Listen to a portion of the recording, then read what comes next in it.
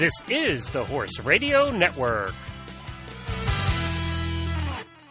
Episode 3 of the Stable Scoop Radio Show, Bourbon, Fox Hunting, and Equestrianism.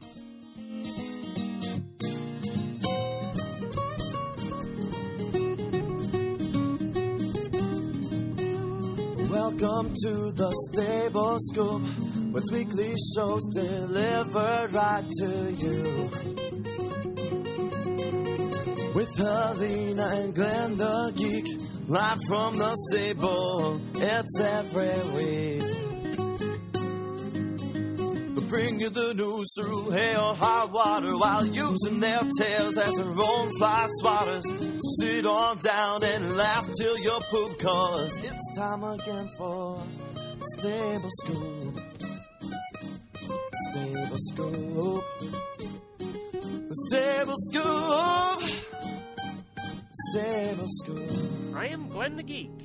And I am Helena B. And this is the Stable Scoop Radio Show on the Horse Radio Network. Coming up on today's show, we've got some horse news, Stable Scoop style, of course. We have two great guests. The first is under our Stable of the Week segment, and that is Susanna Thomas of the Maker's Mark Secretariat Center in Lexington, Kentucky. Right up the street from me. Right up the street from you, yes, in the most beautiful part of the country. And then we have the blog of the week, which is called Equestrianism, and that is posted by a woman named Kristen Kenny, and we're going to talk to her about her blog. Plus, we have voicemails and emails from our listeners, and whatever else Glenn and I come up with today. You never know, as they learned in last week's episode. That's right.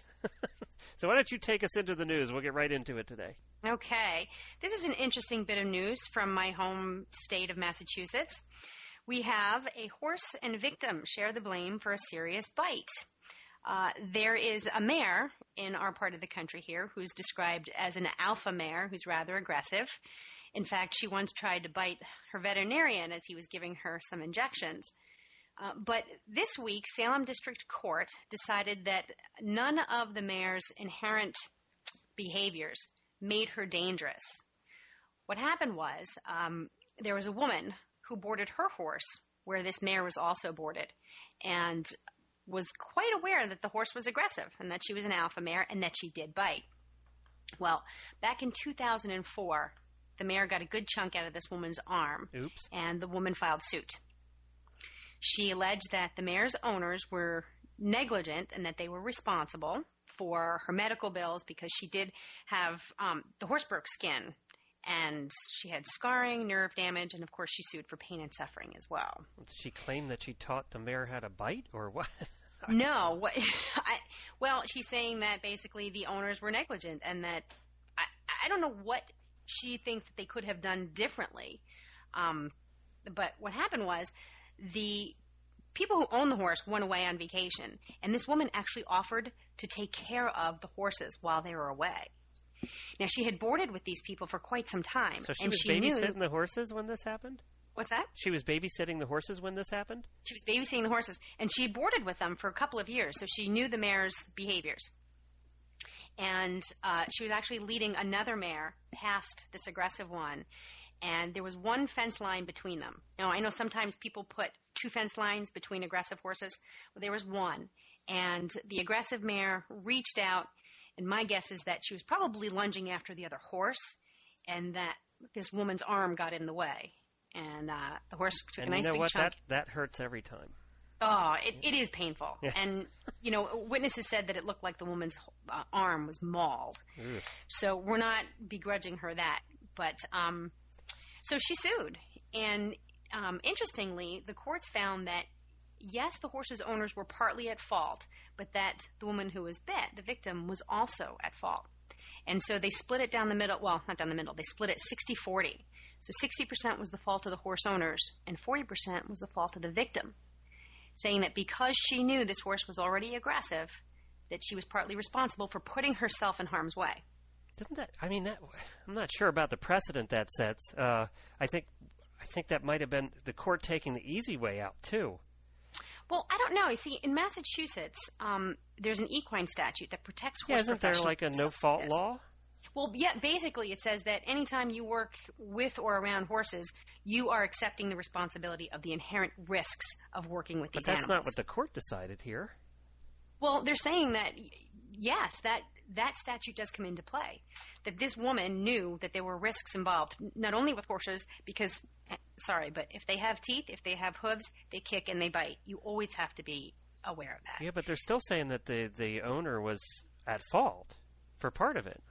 Well, like I said, what else could she have done besides, keep the mare properly contained, which she was. She was in a fenced paddock. Right, right. And, if you know a horse bites and you're going to walk that close to the fence line where you have an aggressive horse, you're partly responsible for whatever happens to you. Right. Well, see, and I'm going the other way, I think. I'm going that this woman shouldn't get a dime. That she knew the risk of being around horses, that she shouldn't get anything. Oh, yeah. Okay, see, I think that's where it sets a bad precedent, is that the judge is saying that you do have a responsibility as a horse owner not to have an aggressive horse. Well, you can have an aggressive horse, but you have to properly contain it. I think that's the key. But then there's the extremity, the circumstance, I can't say that word, the circumstance that this lady is taking care of the farm knowing darn well that horse is there. Yeah. She's going to have to deal with the horse. Right. I don't know. I'm not sure I agree with the judge on this one. Well, it's kind of a unique case because, like, for example, if somebody's bitten by a dog, the owner is almost always held liable unless they can prove that the dog was being teased or abused or that the victim of the bite was trespassing or otherwise breaking the law. But when it comes to horses, it's a completely different ballgame. If you choose to work around these animals, then you accept the inherent risks. Right, of their unpredictable behavior, basically. And we fought long and hard in many states to get that law into place in the first place. Right. Yeah, I'm not sure what would happen if this was appealed. I'm not sure there's enough money in it to go to appeal. And I'd be interested to hear what our listeners have to say about it. They can drop us an email or drop us a voicemail about it. I would be interested to hear what they have to say. Yeah, that'd be good.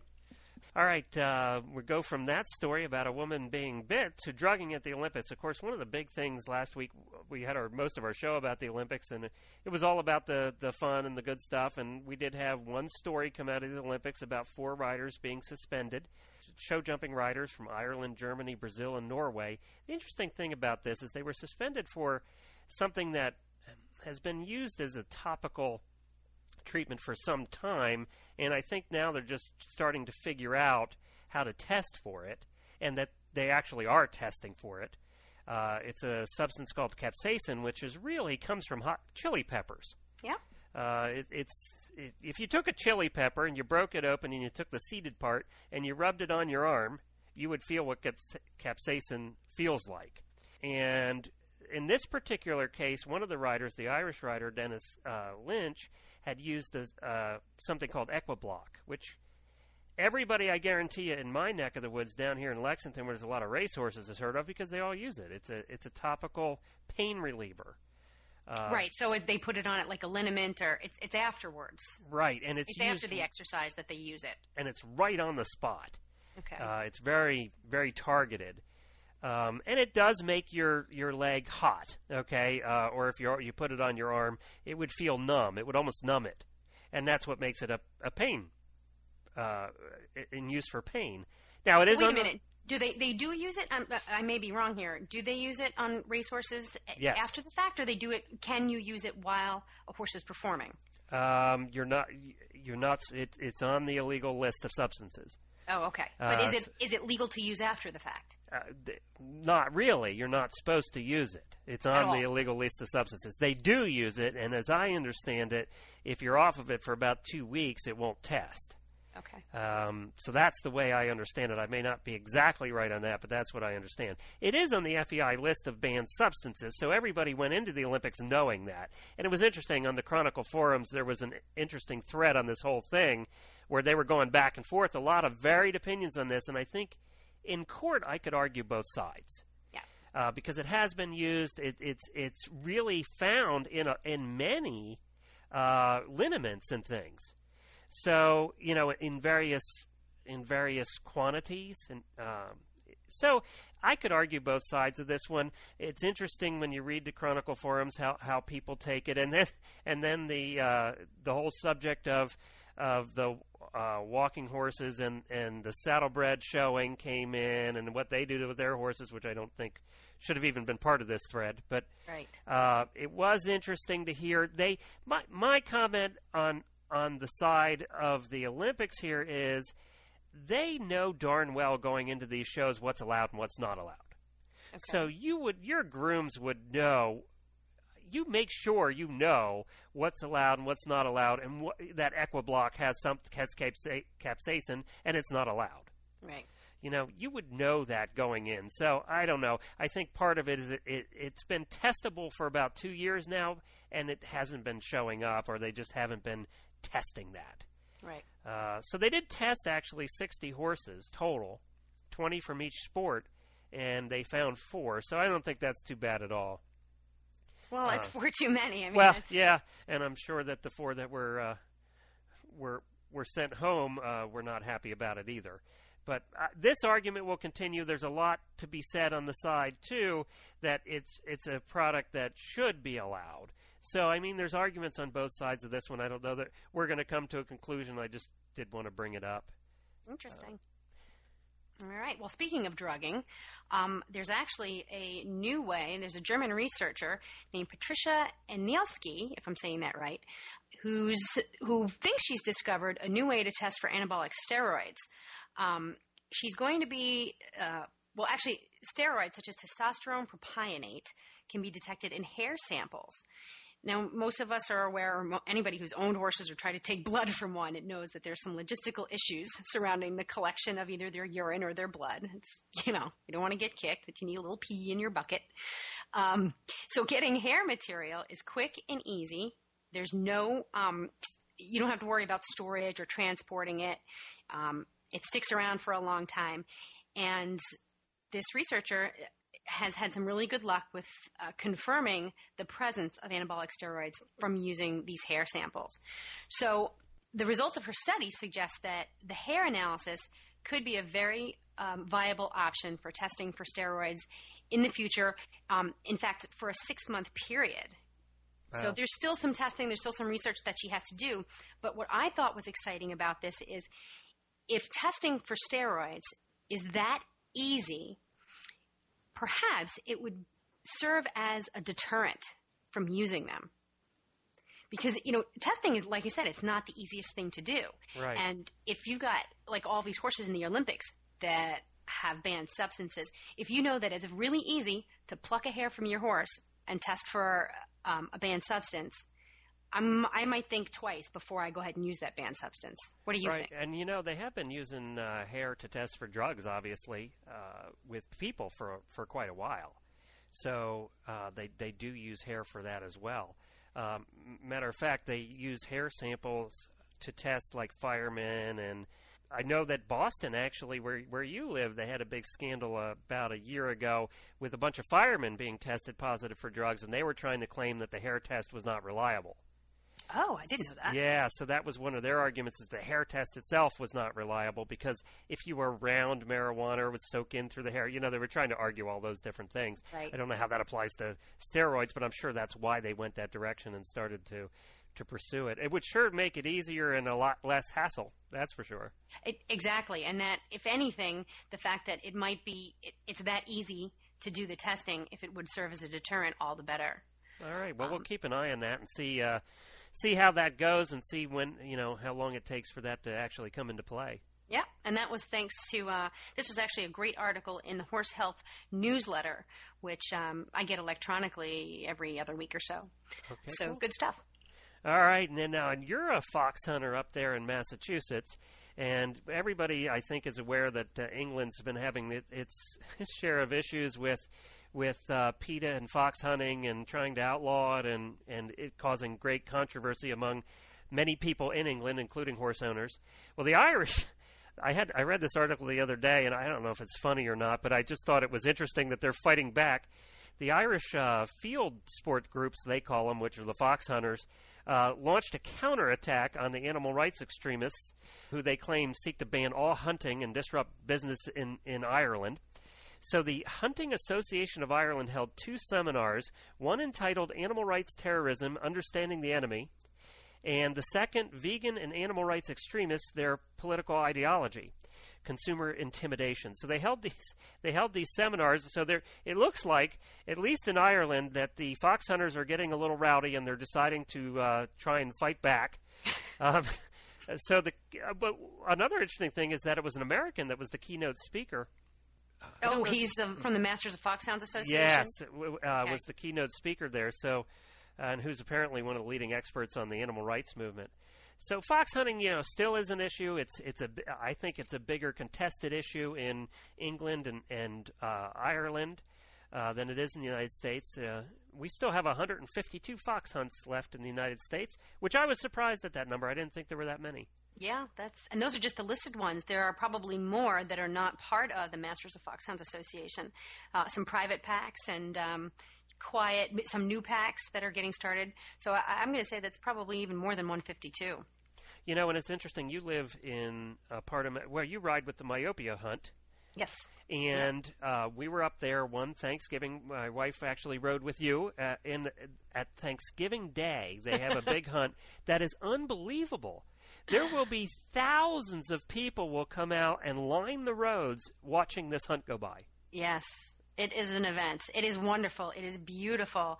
It brings tears to my eyes. It's such a feeling of joy. And you know what? All of the horses that go out on our hunt, the hounds, people, everybody enjoys themselves. They have such a great time.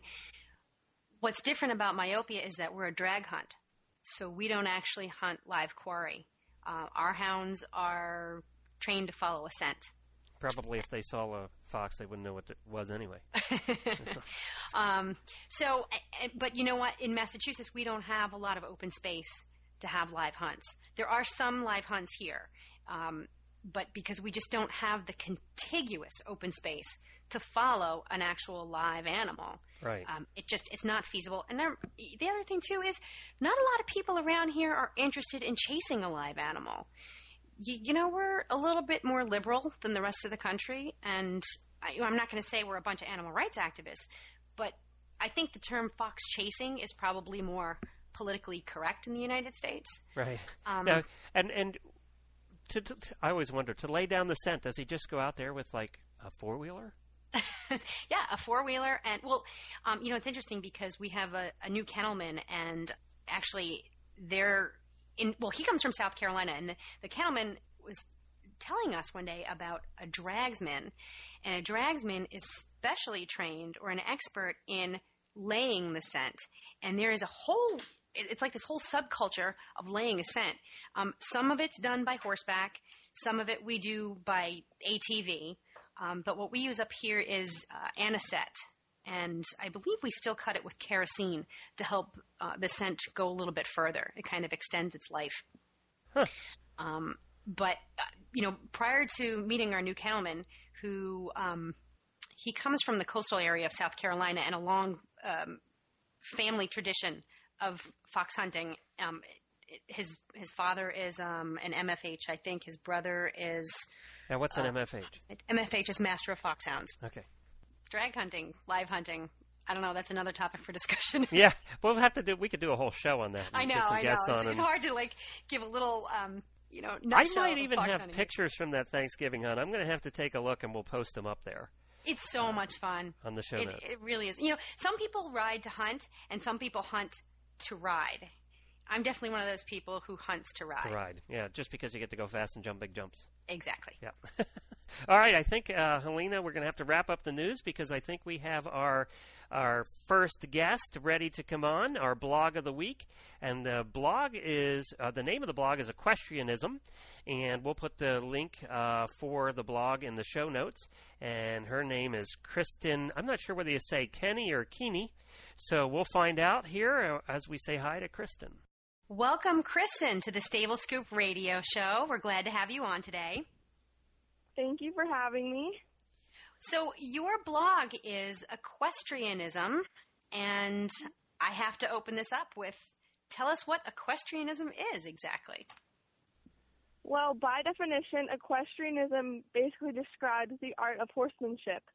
And when I write my blog, I try to cover mainstream issues and current events, like I did a couple blogs on the Olympics. but I also try to bring my own perspective into it and basically just try to find how equestrianism, how this art kind of permeates throughout all the events we do, all the care we do with our horses, just everyday stuff. So you're looking at horsemanship as an art form. Yes. That's an interesting perspective. I like that. So why'd you start the blog in the first place? What motivated you? Well, I always liked to write. Like when I was little, I would write stories, just kind of random stories about stuff. And then I decided to get more into the journalism area of writing. I actually write for my school paper. I write for a couple of equestrian magazines in my area. And I kind of got into blogging. I liked reading blogs, and then I decided to start my own. And at first I was using a different blog service, and it was just kind of like a regular blog. And then I switched my website around, and I kind of wanted to make it a little more personal and a little different. So that's the blog I have today. Well, I got to tell you, it's very professional looking. Did you do your header and everything? I did. Actually, I'm very interested in design as well, so I like to mess around with stuff on Photoshop. Well, you did a great job with this whole thing. It's very attractive. Yes, girl after my own heart. Good job. Now, and as a matter of disclosure here, I have to say that Helena and I were a little shocked when we found out that you're still a senior in high school, because your writing, it seems so much older than that and so much wiser than that. Thank you. Yeah, I like to, I just like to sound professional. I like to write with a more personal aspect every once in a while, but I really like to kind of write professionally because I do want to be a professional writer when I grow up. So having the blog is really a way for me to practice that. Is it something that comes naturally to you, or do you find you have to encourage the creative writing part at times? In school, I do struggle with writing essays because it's just not something I want to write about. And even when I get an assignment for an article for an equestrian magazine, sometimes I really have a problem. But I find that sometimes I'll just have an idea and I can sit down and just write, and it just comes out, It just keeps coming and coming. Really well, yeah.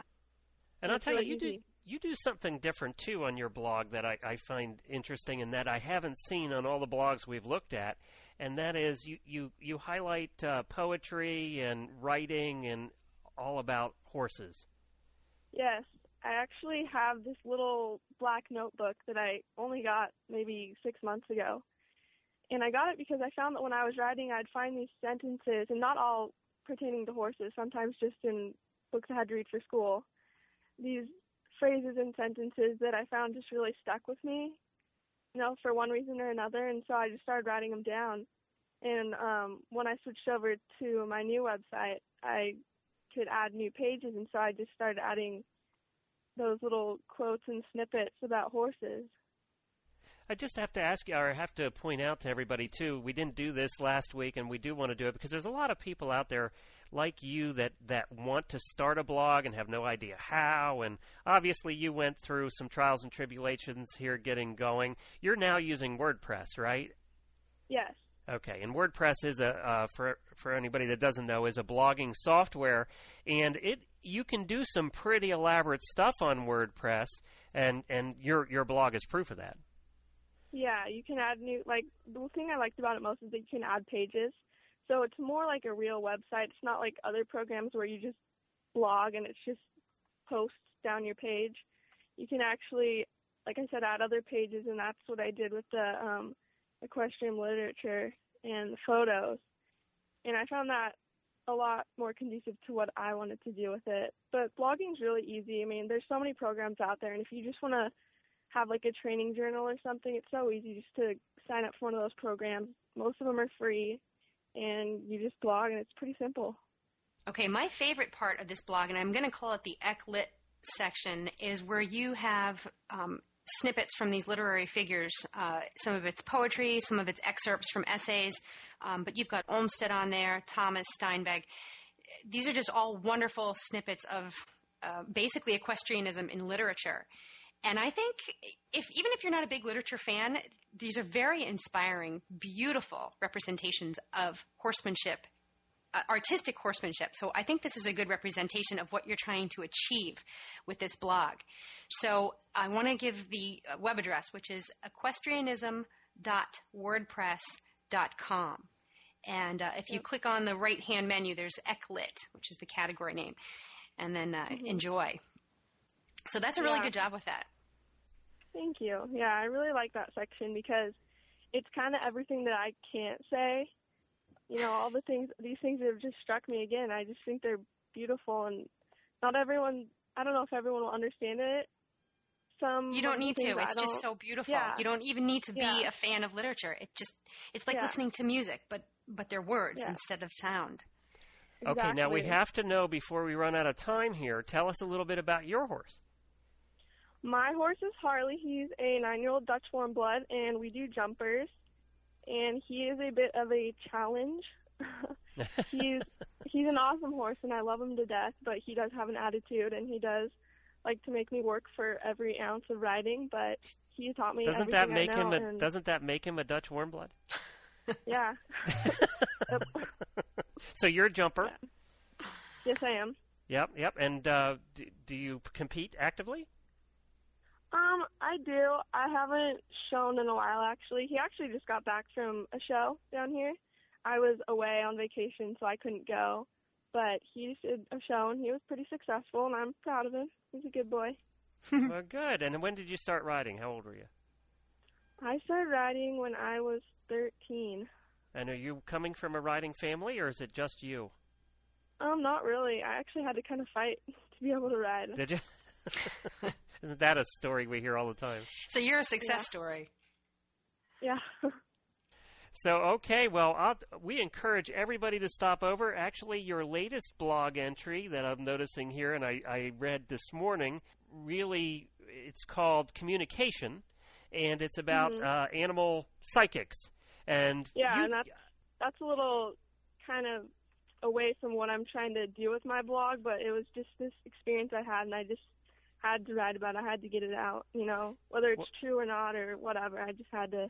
Well, you say that in there. You sort of let it open and go, you can believe in this or not believe in it. It's up to you, but here's my story. So it was interesting. I encourage everybody to go there and read it. It was an interesting story, and I'm not sure. I'm like you. I'm down the middle. I don't know. Yeah. You know? Yeah. We want to believe. We want to believe. So the more experiences like this that you recount, you know, I guess that's what makes faith. Have faith in your horse. Have faith in the idea that there's something bigger than just a human body sitting on top of an equine body. On the other side of that, you know, I probably could come out and tell any teenage girl that their horse, the answer that you had in the blog, and people have to read it, but that, you know, as the psychic, I could come out and say that your horse loves you very much, and I'm going to win your heart every time. Yeah, that's exactly. true. So, I mean, there is some side of that, too, if I'm taking the other side of the coin. Oh, we're all a bunch of suckers. I mean, come on. Come on. But we don't care. That's and how I'm we sure wanna Harley live does life. love you very much when you're not working him too hard. Yeah. Yes. Exactly. All right, Kristen, thank you very much for being on the show. You'll be our Blog of the Week, and we're going to post that on our Blog of the Week section. So, if, you know, we appreciate you being on, and we hope everybody stops by and checks out your blog. Great job. Thank you. Thank you very much for having me. It was a pleasure talking with you. All right, Helena, next thing we need to do is thank our sponsor, EZSignsOnline.com. And that's spelled, that's actually the letters EZ and then signsonline.com. And we have an ad on our show notes for them. They make farm signs and business signs and basically signs of all kinds. They have one of the coolest websites. You just put in all your information, and they actually custom design your sign. They have an artist that does your sign. They send you back the proof, and then you get to approve it, or they change it, whatever you want to do. You can pick your sizes for anything from a little sign to tack onto your tack room door to the great big sign that's at the end of your driveway in brick pillars. Cool. So they do all kinds of stuff. I know up where you live, they tend to go for smaller signs. They don't go for real big, obnoxious signs. Yeah. But certain parts of the country, you know, ranches and things like that, and down here some of the farms have bigger signs and they also do church signs and business signs of all kinds. He does a lot of work with lawyers' offices and developments, like the big sign at the end of a development. And you can do it all online? Yeah, you tell them what you want online, and you pick out your colors and your sizes and your shapes and all that. And then you can do your own custom logos, and then they do the design itself, and then they let you know what that's going to look like, and you approve it. And then they build your sign, and all this happens within, I think right now he told me that it's running 3 to 5 days. So within 48 hours, you'll get your proof back, and then the sign's made within another 48 hours and shipped. Oh my gosh! See, this is perfect for like type A instant gratification me. Don't make me get out of my chair. Right. Don't make me go look at talk to anybody. Just click, and 3 days later it's there. And you can contact them by calling 1-800-640-8180, or you can just check them out online at ezsignsonline.com. And right now they're having a 10% off sale on selected styles of signs. So stop by, get your 10% off, and get that. Your sign probably looks crappy by now. You had it painted 15 years ago. The paint's falling off, and you need a new one. So stop by Easy Signs Online and replace that sign. And we're very excited right now to have another guest from the Secretariat Center. She's our I can't even say it. Our star? She's our stable spotlight for the week. Well, there's a lot of S's in there. I know, it's just too many S's. I really am having trouble here. And you came up with that one, so that's your own fault. And you know what? She's from the Maker's Mark Secretariat Center, and doesn't it sound like I've been drinking bourbon? Yes, it does. I really haven't. All right, let's talk to Susanna. Hi, Susanna. It's good to have you on the show. Hi, Glenn. Thank you so much for inviting me. Well, I'll tell you. Good morning, Susanna. Hi. How are you? I'm doing very well, thank you. Thank you very much for inviting me. Well, it's good to have you on. I'll tell you what, I live in Lexington, as you know, and we're close to you, and we thought for the first Stable Spotlight it would be great to have a location like yours, which is right out there at the Kentucky Horse Park, in one of the most beautiful spots in the state of Kentucky. So it's nice to have you on. Now, I have a first question. It's called the Maker's Mark Secretariat Center, correct? Yes, that's it. I didn't find any alcohol at all when I was out there the other day. Oh, well, you didn't look under my desk. No, I didn't. That's true. So I assume Maker's Mark is some kind of sponsor for it. It is. Maker's Mark is, as you know, one of Kentucky's premier bourbons, and they very generously gave a large sum of money in order to build this 22-acre jewel of a facility, along with a number of other donors about 4 years ago. And we are dedicated to taking in ex-thoroughbred racehorses, reschooling them, and matching them up with their ideal new owners and putting them up for adoption. And we're also open to the public at the Kentucky Horse Park, so people can come and learn about thoroughbreds and touch thoroughbreds and learn about what retraining issues they might need to know before they can go on to a happy new second career. I think one of the sad things is because you guys are sort of in the back of the park, behind where the shows take place, a lot of people don't even know you're there. It's true. We're right across from the dump. That's our claim to fame. That's true, they are. But let's clarify. They have a beautiful facility right across from the dump. Well, we have now opened our facility to the public, so our training hours are open. People can come anytime from 8:30 to noon, see what we're doing. We have horses in all different stages of retraining. And by retraining, I mean when they come off the racetrack, they really know how to just go in one direction and go fast. And we need to reschool them and teach them to settle down and learn how to turn and stop and whoa and jump and do some dressage and trail ride. And so all of our horses are at different phases. And then every Saturday now we go down in our big old horse van that's of a Seabiscuit era, and we gather up whomever is interested who's touring the horse park, and we invite them to come up and help us groom and help us interact with these horses and learn about what it's like to handle an ex-racehorse.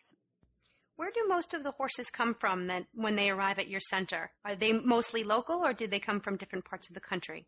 Well, when we were founded 4 years ago by a group of concerned owners, breeders, and people in the thoroughbred industry locally, they wanted this place to be a showcase for the elite thoroughbred athlete.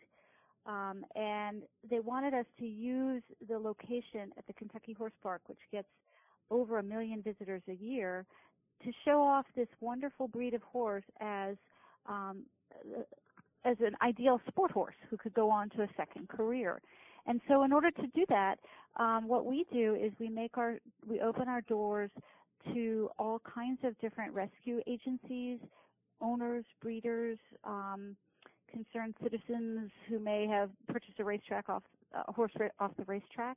We are run by the Thoroughbred Retirement Foundation, which is the oldest adoption and rescue agency in the United States. It's 25 years old, but at any given time we have only a small percentage of TRF horses.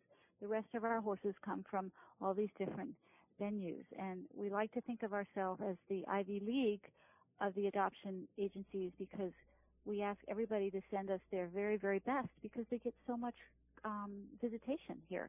So we really feel like we can educate people about the X-Race horse, and we can also get them adopted out much more quickly because we have so many people coming through our gates. And what makes you, I think, a little bit different is, unlike other adoption, quote unquote adoption places, is you actually train these horses. Yes, we do. We have a small facility. It's only a 10-stall facility. We have 22 acres, probably 17 of which is in paddocks. And we put our horses through, ideally, a 90-day retraining program. So when they come in, and they've been let down somewhere else. By let down, I mean they've been turned out and detoxed a little from their racetrack the drugs are all worn off. Right, yeah. All worn off of them, and they've been fattened up somewhere and kind of learned to be a horse for about 6 months. And they come to us, and we evaluate them first with natural horsemanship to see kind of what kind of personality they have. And then we move to very classical horsemanship, such as they do at the Spanish riding school. We do lunging and side reins and long lining, and make sure that they have a very soft mouth, because a lot of these horses, when you pull on the reins, that means go faster, because that's how they get leverage. And so we put a very soft mouth on them, and then we'll get on their backs, and a lot of times I'll ride them in a side pull, so they have no bit. So they're just learning what the seat is all about. And then we'll combine that with hunt seat and dressage and trail riding, mixed up intermittently, because thoroughbreds are so sensitive that, to drill anything into them, the same thing day after day after day, they get very tense and bored. So, one day we'll take them out for an hour-long trail walk throughout the Kentucky Horse Park. And the next day we might long line them. And the next day we might jump a small course in Cavaletti. And the next day we might work on some lateral work in the arena. So in 90 days, they have a pretty good basic foundation, so that if you come to get this horse, he'll be ready to go on and to the discipline of your dreams. And we also try to figure out what the horse wants to be when he grows up. So if the horse shows a real propensity for dressage, if you come looking for a hunt horse, we would steer you towards another individual and say, well, this horse really wants to be a dressage horse when he grows up. So this one seems to want to be a field hunter, and this one seems to want to event, and this one seems good for reining. And to the best of our ability, we try to ascertain what the horses really enjoy doing. It sounds like a very comprehensive, well-balanced approach to finding new homes for these guys. My guess is that you have, in your job as the equine director at the center, that the retraining is just a small part of your efforts to find new homes and new careers for these guys. What else takes up, besides the actual hands-on work, what else takes up a lot of your time in your role there? Putting up with my wife who volunteers there. That's well, I'm guessing, PR and, helping raise the get out from under the dumpster, I guess is what I'm trying to say. Well, you're not... we are typical of a not-for-profit. I mean, we run this on all donations and, on a shoestring, although it would be more appropriate to say on a piece of baling twine. And we rely very heavily on volunteers, so we're always glad to have volunteers here. Yes, we try to get the horses done. We get the horses done by noon or 12:30, and then in the afternoon, There's certain things that happen in the barn, maybe veterinary care or the farrier or baths or whatever certain horses need. And I personally come into the office and really focus on outreach efforts, which can include anything from writing press releases to fundraising letters. Right now, I'm working on a documentary film, fundraising for that, which Ashley Judd has very nicely agreed to narrate. It's going to be on the center, and I also have a book proposal on our 90-day horse training philosophy that I'm putting together, and there's the... Wow, that's cool. So the documentary, what do you hope to do with it? I hope to actually raise two things. It's to educate people as to what happens to ex-race horses. And we have so many ex-race horses coming off the tracks and nowhere to put them. And perhaps to educate them and say, look, in 90 days, maybe sometimes a little bit more, obviously it depends on the physiological and psychological condition of the horse, but you can teach a horse the ABCs of what it needs to know to go out and be a safe friend for a new kind of career. And so we would like to educate the public about the plight of the ex-race horse, educate the public about basic, fundamental, really classical training tenets and precepts. And we'd like to use it as a fundraising tool because our horses have no run-in sheds, and we want a bigger, newer arena in time for the World Equestrian Games. Are you hoping to get this to PBS? Is that what you're hoping? Yeah, Yep. yeah. We have a list of. I have a very wonderful independent producer who actually came up with this idea, and yes, she's actually working on the fundraising campaign and the movie proposal, and got Ashley Judd, and. Well, that's great. That's something right there. Yeah, yeah. Now, does she ride? Is she a rider? No, but she's a diehard Kentuckian. Yeah, that's true. And and that's great. And we Lexington claims itself to be the horse capital of the world, and we are still the thoroughbred capital of the world. And it behooves us all to celebrate and really herald our own, because a lot of people think you have to go to Europe to get a good sport horse. But I'm here to tell you that thoroughbreds are pretty extraordinary in their sensitivity and their rideability and their trainability, their athleticism. I know that during Rolex, you're a very popular stop for the eventers. Yeah, Yeah. A lot of people come shopping here because you can get a pretty nice horse for a very reasonable price. Let's talk about that a little bit. A lot of the adoption centers just have a flat fee, that kind of thing. How do you do it for? We do it in the form of a tax-deductible donation, and it kind of varies because we have so many different adoption agencies that we represent. But what we do is when we get a horse in from, let's say, the Finger Lakes adoption program that's located right at the Finger Lakes track in New York, we would keep track of the expenses that we incur for the horse, the veterinary or farrier expenses, and then when the horse is adopted out, we ask for an adoption donation, tax-deductible donation, that we would then split after the expenses with the place of origin to help us cover our expenses. So we have a book of contracts so that if you're interested in a particular horse, you would come and see what agency has sponsored this horse. And many of the agencies have different stipulations. For example, the TRF does not let you breed or sell a horse. So that would obviously affect the adoption price. But a horse like Angel Acres allows you to breed a horse, to sell a horse. So if you can come and get a really nicely trained athlete for $2,000 or $3,000 that you can turn around and put 2 years training on and sell for $25,000 or $30,000, you've done pretty well, I would think. Right, yeah. Yeah, yeah. Hey, and I'll tell you what, Helena, we would be remiss, and we'll get some hate mail, if we don't ask you to tell us about the star horse you've got right for adoption right now. Oh, I would be remiss to tell you that there's one star horse. No, my wife would disagree.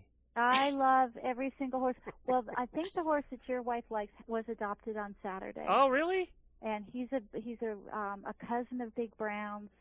He's an extraordinary individual, just wonderful, beautiful, big, looks like Secretariat, easy to ride, very fun. Oh, she's going to be so upset. Which one was that? His name is Gunnar Milligan. There's a big gray, right? Oh, no, he's a chestnut. Well, he's a chestnut. Now, there's a big gray that she likes that I rode today, whom I think in his own way is a star, and he'll be a star event horse, simply because he's the class clown, the class delinquent. Yeah, that's why she likes him. You know, my wife, Lena knows my wife likes the nut jobs, and that's a not so polite way of saying class clown. Well, there's nothing nutty about this horse. He's just really, really, really interested in all kinds of things. He gets bored easily. Today, I took him out on an hour-long trail walk, and we went by the interstate. He was fascinated. We went to the Kentucky Horse Park dump, and we saw a fox, and and I rode him on the buckle, and he was just looking at everything. Could not have been happier. This horse has to stay busy. And just the more you throw at him, the more engaged he gets. And what's his name? His name is Lion Around. Lion Around, right. Is he on the website? He is on the website. And then we have a spectacular moving filly named Come On By. I think she's going to be a Grand Prix dressage horse. She doesn't trot. She floats. Oh, wow. And she's only 4 years old, and she doesn't even know how to move her body yet. And then I have another horse, 10-something, who's just a beautiful mare who will make a beautiful event horse. I mean, she's just classy and elegant. And then I have a son of Ferdinand, who is really our mascot, and Ferdy is being clicker trained, and he's going to come do lots of fun things for us at the end of the month for our interactive demonstrations. Oh, there you go.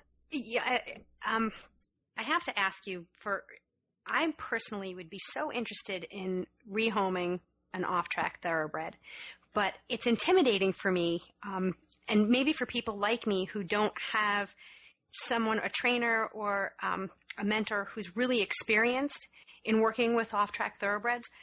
So what I'd like to do is give them the opportunity. I think I'd provide a great home, but the whole idea of it is a little intimidating. What would you suggest to people like me who might want to do this?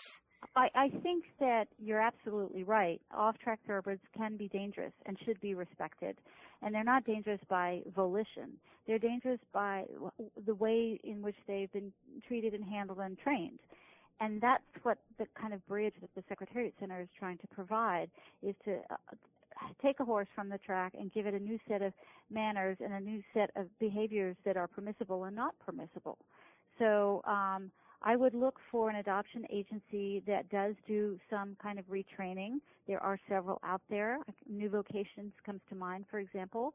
And more often than not, you'll pay a little bit more because you're paying for the time that somebody has spent doing that. The other thing that I can't speak for the other agencies, but what we offer all of our people who adopt horses is that we are only a phone call or an email away. So that anytime you have any trouble with a horse, we encourage you to call us, email us. We will give you the answers. If we don't know the answers, we'll get you the answers. I would, really recommend that people who have no horse experience to maybe board their horse in a training barn where they could work with a mentor or a teacher.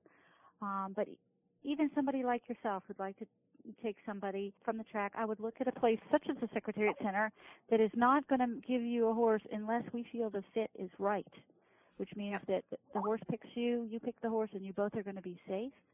And then we're here for you. Anytime you have issues, we'll be right there. And if you're local, I'll drive out there to see you and help you.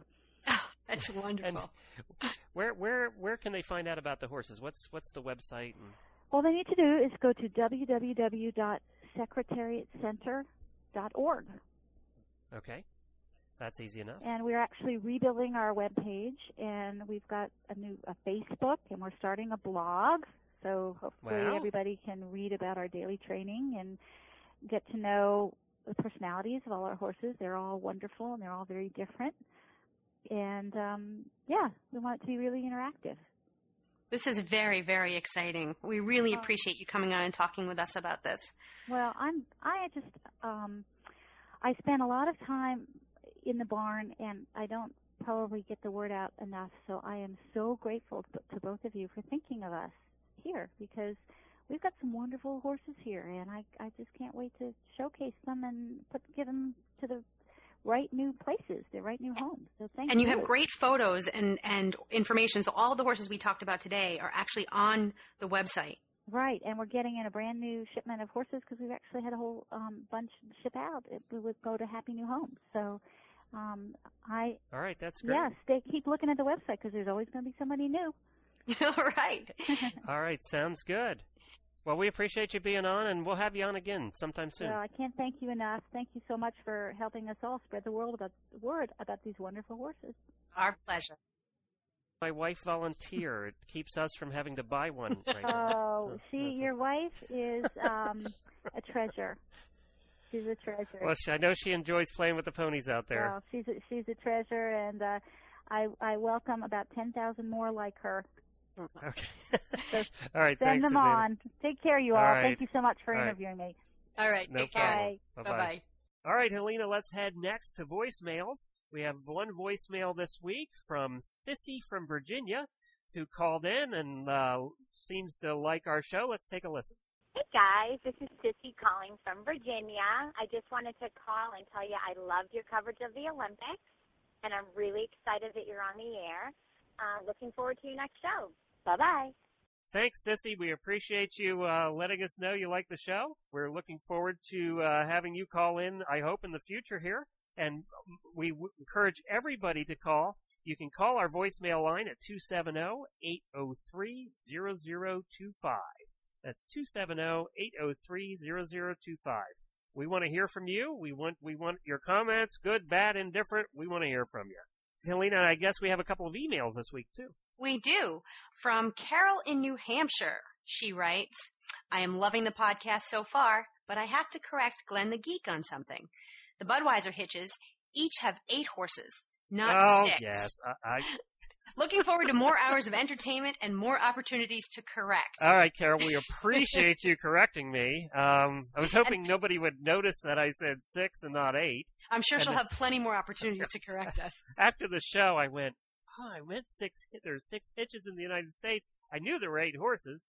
So I have to confess, I did get that one wrong in the show last week. Thanks, Carol, and I'm sure we'll be hearing from her many more times. Absolutely.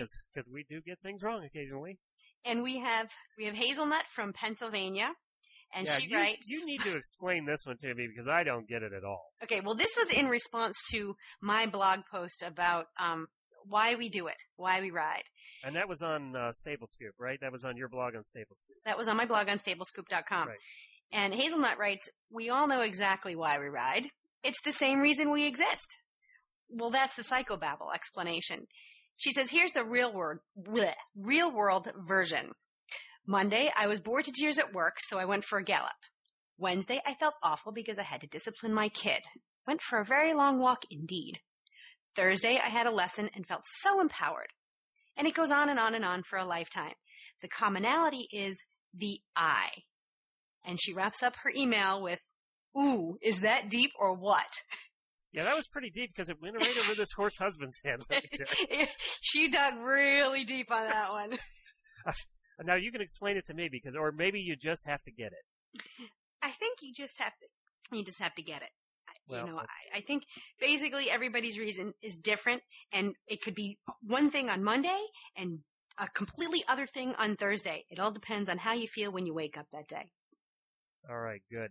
So they can read your blog post that started this whole email that I didn't get at stablescoop.com, and be sure to check out our show notes for each show. There as well, you can find links to everything that we talk about in the show. If you're riding right now while you're listening, and then you get off the horse and go, oh man, what was that again? Just stop by the website and check out the show notes. We both have blogs there, and I think you'll find that we're trying to update those pretty frequently. Send us feedback. Give us a voicemail call at 270-803-0025, or email us at geeks@horseradionetwork.com. That's GEEKS @horseradionetwork.com. And we'd also like to thank our sponsor again, Easy Signs Online. We appreciate them sponsoring this episode of the Stable Scoop Radio Show. We'll see you again next week, Helena. All right. Have a good week, everybody.